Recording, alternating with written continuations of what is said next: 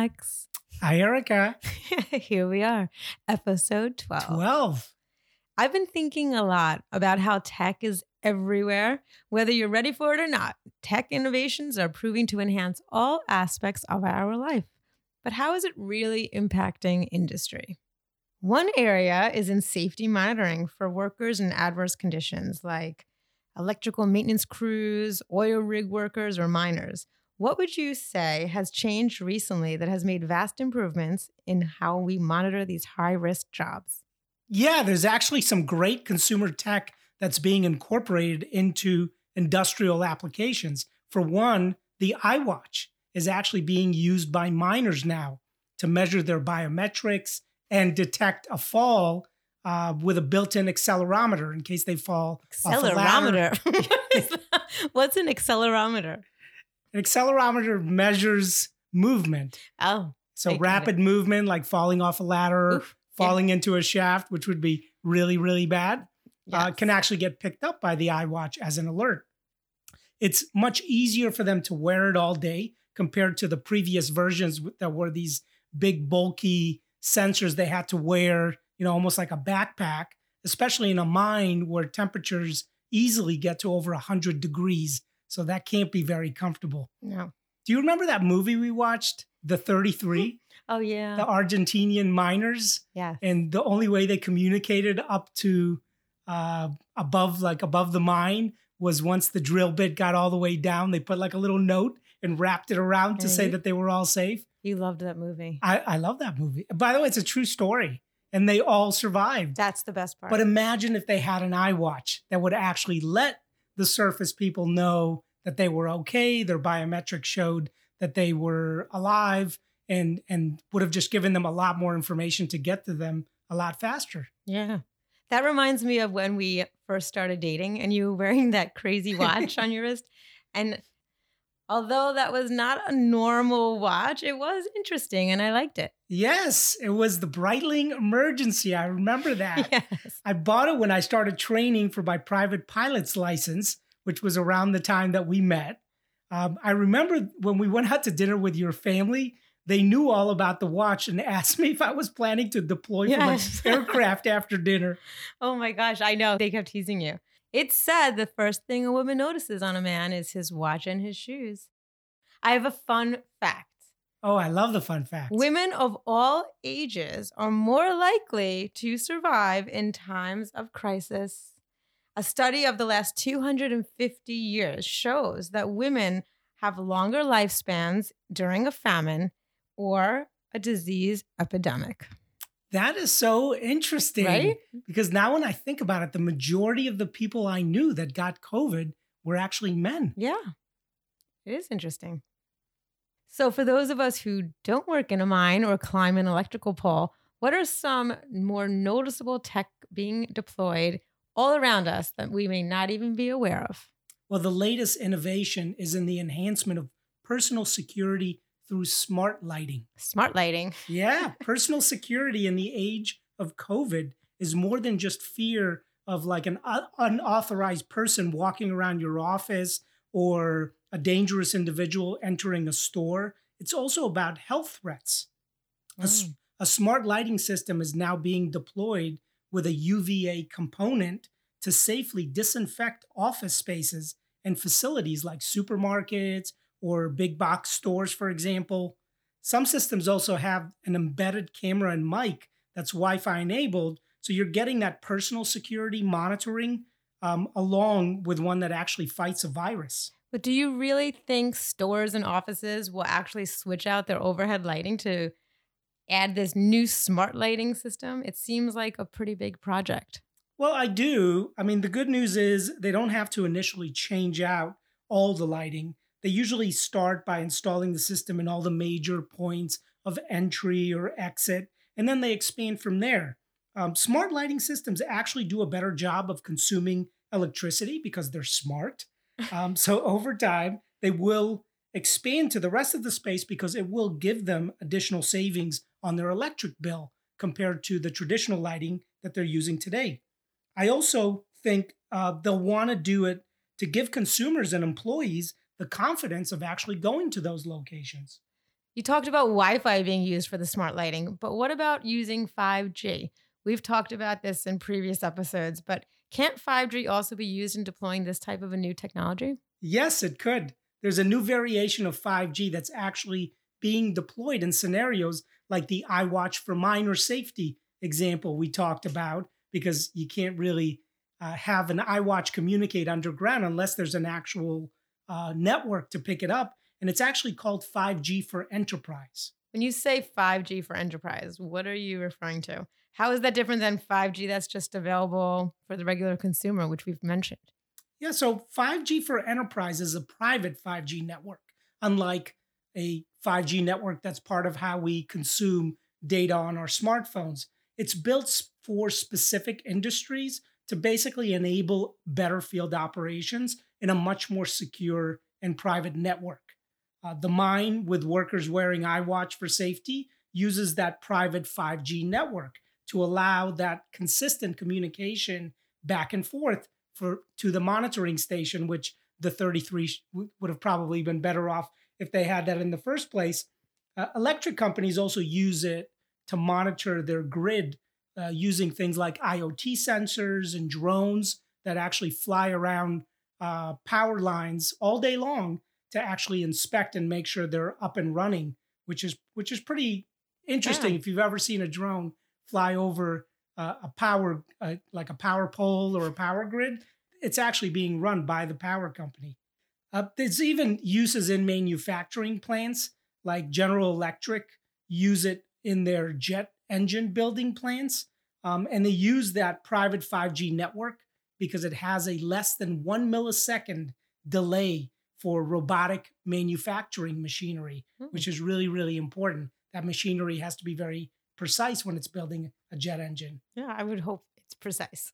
It should be very precise. It also removes all this bulky conduits. If you've ever been to a manufacturing plant, they have these massive conduits filled with cables to basically run wires between the main host systems, the servers that tell the machinery what to do, and the machinery themselves. So when they implement these private 5G networks, now they don't have to keep maintaining all these bulky cables going back and forth between all these pieces of machinery and the host.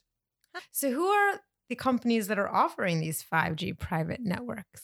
Well, the main players in the space include names that you know, like Nokia, Ericsson, and Cisco. So expect to see more companies moving to a 5G private network to enhance how they operate, and not to mention improve security. Yeah.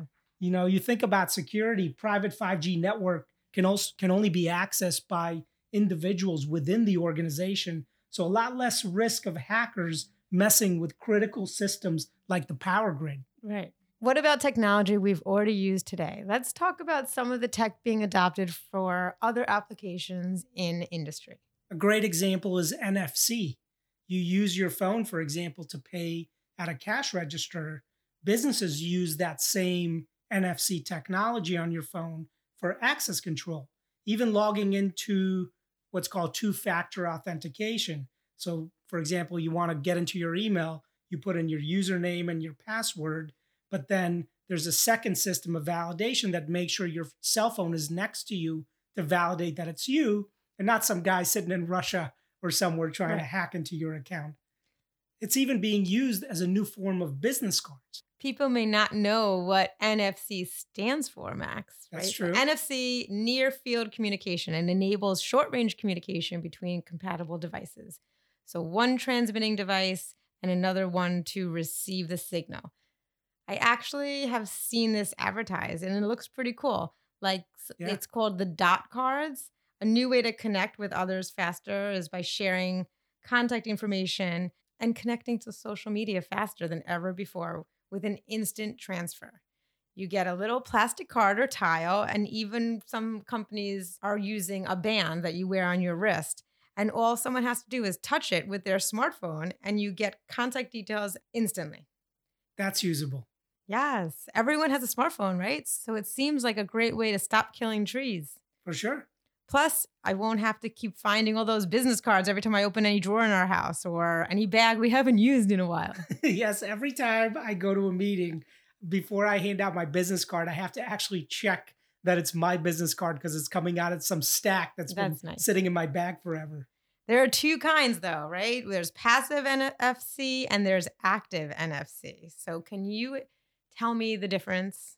Sure. So passive is, think of it as what it sounds like. It's small, sending information with no need for a power source.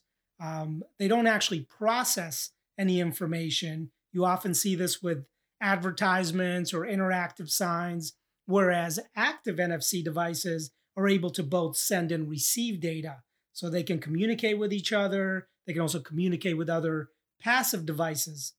The best example is a smartphone, kind of like what I said about the two-factor email system to authenticate you, as well as touching payment terminals. So that's an active interface. Okay. But if NFC, I believe, uses radio waves to send information instead of Wi-Fi or Bluetooth, why would we still use it? Isn't Bluetooth faster and has a higher range of transmission? Is it still used because it just needs less power? Exactly. It uses less power and doesn't need the more expensive chipset that we need to use Bluetooth or be able to embed in Bluetooth devices. So you can have a passive device, like, for example, most people have an ID card that gives them entry into a building or an office that's cheap to distribute in large quantities and never needs a power source. So you never need to turn in your ID badge to get a new one because it ran out of power. Right. That thing's going to work for the next, 25 years. But why are mobile payments still using NFC? Well, the concept of NFC, near field communication, is you want to ensure it's the actual person making the transaction, because we're talking about financial transactions here. And it's not someone pretending to be you, not someone hacking into the system. So you have to physically be next to that terminal. Most payment apps also require you to use your code, your phone's code, or your facial recognition, or your thumbprint, which is how I use to get into my phone, in order to complete that financial transaction and actually process that store payment. So it's really meant to ensure that it's the actual person making that purchase and not somebody who's trying to essentially steal your identity or hack into the system. So we should feel safe making payments with our phone, just tapping our phone. Actually safer than if you were processing a credit card. Yeah. Wow. Because it's actually got all these additional layers of confirmation, making sure it's actually you, versus if somebody stole your wallet and went to a store and they never asked them for ID, it would just process the card. What if someone stole your phone? They would need your biometrics. So it's kind of like a spy movie where they have to cut off your finger or, get your facial recognition to unlock your phone just for that transaction. Oh, okay. Be kind of weird walking into a CVS with a dead body next to you to use it for facial recognition. Just like a couple fingers. What about the use of QR codes? I love this. This is a new one for me. It's still very popular, as we all know, made a huge comeback during COVID, with restaurants all digitizing their menus on a QR code. We don't have any menus. Just scan the QR code. Smartphone manufacturers, luckily, have now also made it easier to use. So you don't have to set your camera to read a QR code. Yeah. Your phone actually now auto detects that it's a QR code as soon as you point the camera to it. I actually had a little trouble with this in the beginning. When we first were allowed into restaurants again, I admit it was a struggle. I really felt frustrated. I remember one time I was just like, just give me your phone. Let me look at the menu on your phone. I really had no idea. Like, it's not working. Yeah. I think like our daughter did it for me once. I think I have like a pretty good grasp on stuff. So I'm sure that plenty of people had trouble. It was glitchy in the beginning, but it's definitely gotten better. So I guess no more menus. I missed menus. Even though everybody knows I always order the same thing at all our usual spots. But that remains to be seen. You miss those sticky menus that I haven't been wiped down. And like nothing grosser than when you sit down at a restaurant and they hand you a sticky menu. It's all part of the charm. Ew. So let's talk about what else smart devices are being used for. We know they're being used to monitor health, right? Absolutely. Smart devices are now deployed in all major companies and facilities for health check. For example, when I enter my office, there's an iPad with a camera and a temperature sensor that captures my image and gives me an audible temperature okay every time I enter, which is kind of cool. It actually utilizes health software that confirms that it's accurate. Tablets are also used for both entry for instant temperature checks, but also instant upload of patient health condition for caregivers that are visiting patients. Imagine going through the current pandemic the way you used to record vitals for your patients on a notepad and only uploading all the data at the end of your shift. Oh, I know. I would have pieces of paper like with little vitals written stuck to all different parts of me and different parts of my pocket. Sticky notes? Sticky notes. And then I would have to sit down and rewrite all my shorthand into the charts. So that would be pretty amazing. And I'm sure it is saving time all across the board. Another way tech is being integrated into healthcare is a new allergen sensor that's about to be released. The Allergy Amulet is using technology originally used actually to detect nicotine and marijuana and is using it to test for food allergens. That sounds like a great use. Yeah, I mean, the ER sees about 32 million people a year just with food allergies alone. So what are the main culprits? Milk, eggs, peanut, tree nut, fish, shellfish, wheat, soy, and a cool thing, and most recently on April 23rd of this year, the Food Allergy Safety Treatment Education and Research Act, also known as FASTER, was signed into law by President Biden. This is a pretty significant bill and is a real victory because it added sesame to the list of allergens that must be labeled on food packaging. I can't believe they haven't labeled that in the past. And this is the first time since 2014 that a new allergen has been added. Sesame is often labeled on packaging as natural flavors or natural spices, but this really just makes it more confusing and difficult for consumers to read the labels. I myself have food allergies, as you know, and one of our kids do as well. And it's truly a scary thing for a parent to always worry if what your child will eat is safe for them. I can't believe that they never had sesame, knowing so many people have sesame allergies. Yeah. So actually, the Allergy Amulet is using MIPs, which are molecular imprinted polymer sensors. Within 60 to 90 seconds, the test detects whether or not an allergen is present in the food sample.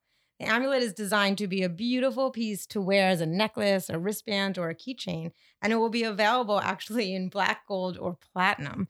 You dip your food with a test strip and insert it into a test strip case. And then it plugs into a device that uses sensors with an electrochemical system to detect target antigen ingredients. That's amazing. So when we go to a restaurant, I can get you the gold or the platinum and you just dip a little strip into the main course when it arrives. You wait 60 to 90 seconds. So it's not like a huge process. No one will notice. No one notices. And then you actually feel safe. Yeah. You know and you're eating something that's safe.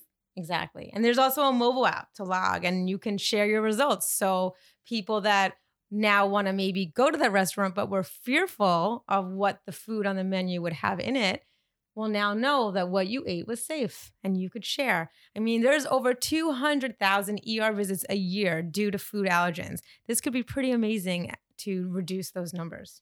Yeah, that's scary stuff. That's actually great. Well, that brings us to game time. For this episode, I would like to play a game of survival. Oh, nice. Imagine you're stranded on an island, just like Tom Hanks in the movie Castaway. Oh, you know I love that movie. Yes, I do. I will give you 8 popular items that most experts think you will need to survive, but you can only take 3 max. Oh boy, only 3? Only 3. Oh, I can't wait to hear Are this. you ready? I'm ready. Number 1, your smartphone, iPhone or Android. Obviously, you will be taking your Android. There's nothing else to say about this one. The battery life. Number 2, a pop-up hammock. Great for keeping you off the ground and away from the bugs and snakes while you sleep. Yes. Can also be used as a rainproof overhang during rainstorms. I like it. Remember in the movie, he got wet. That's right. You needed shelter. Number 3, a machete. I love a good machete. There's nothing else to say. It's a machete. Number 4, portable fishing rod. great for saltwater or freshwater. And Nice. I never know where I need to fish. Number 5, water purification system. You never want to drink any of that sketchy water. And this is a great way to remove pathogens and particles for instant safe water to drink. Ooh, I got to get one of those. Number 6, a satellite phone. The Blue Cosmo Iridium Extreme Satellite Phone is actually amazing because it has global coverage, which means no roaming charges, prepaid SIM card included.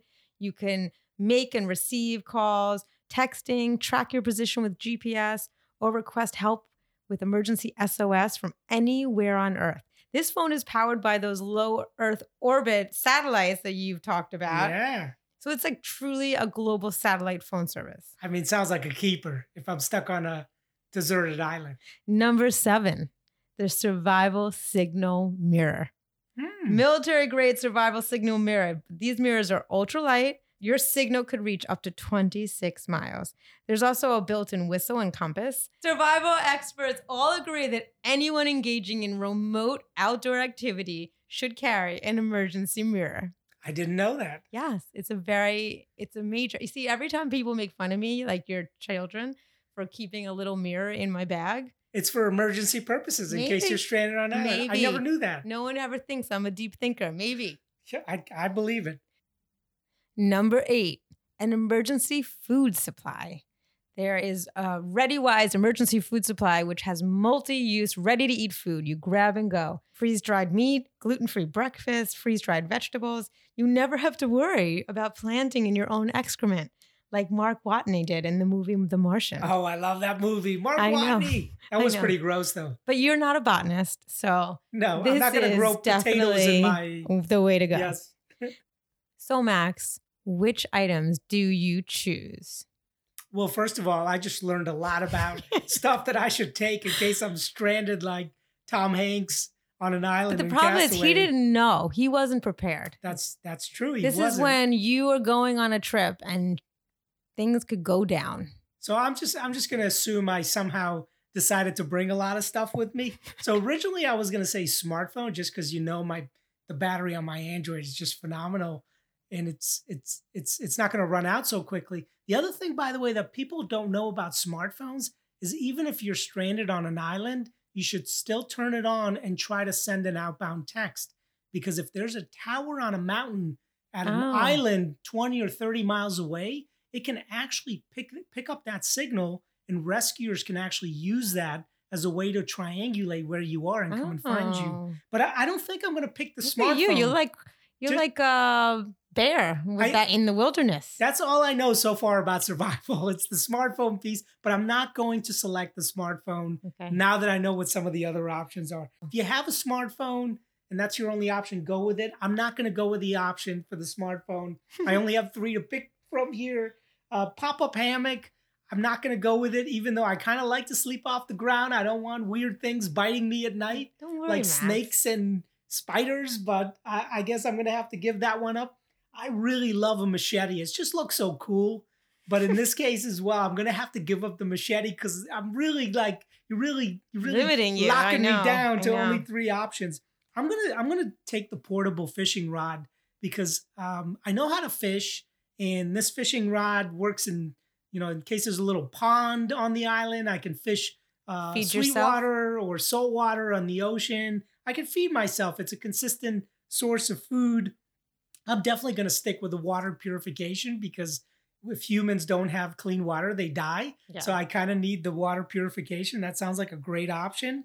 And the last one I'm going to go with, even though I like the whole survival mirror and the fact that I can kind of check out my hair, not just signal to rescuers, but I would rather just make a call on my super cool Blue Cosmo Iridium phone that works off low orbit satellites. I mean, I think that's the way to go. I'll be like, hi, can I get a pickup? I'm on this island. You've got the GPS location based off my call. So knowing you'll still make a conference call that afternoon. Oh, 100%. I'm going to make a conference call after I call in for a rescue. So yeah, so those are really going to be my top 3 options. All right. Good choices, Max. After watching the news this morning, I think I'm going to get on Amazon and get myself a satellite phone. maybe I will get a mirror and a machete. I think you should get the machete. It's rough out there. Well, that's a wrap. Thank you so much for listening today. Please continue to listen and subscribe. You could always find us on Spotify, Amazon, Google, Apple Podcast, or wherever you find your podcast. You could find us on Instagram at Techie and the Blonde, or ask us any questions or suggest topics we should discuss at techieandtheblonde@gmail.com. And our new and exciting website has launched, techieandtheblonde.com. You can find tons of content and pictures, everything discussed on the episodes. Thanks again. Whoa, oh, oh, oh, oh, oh, oh.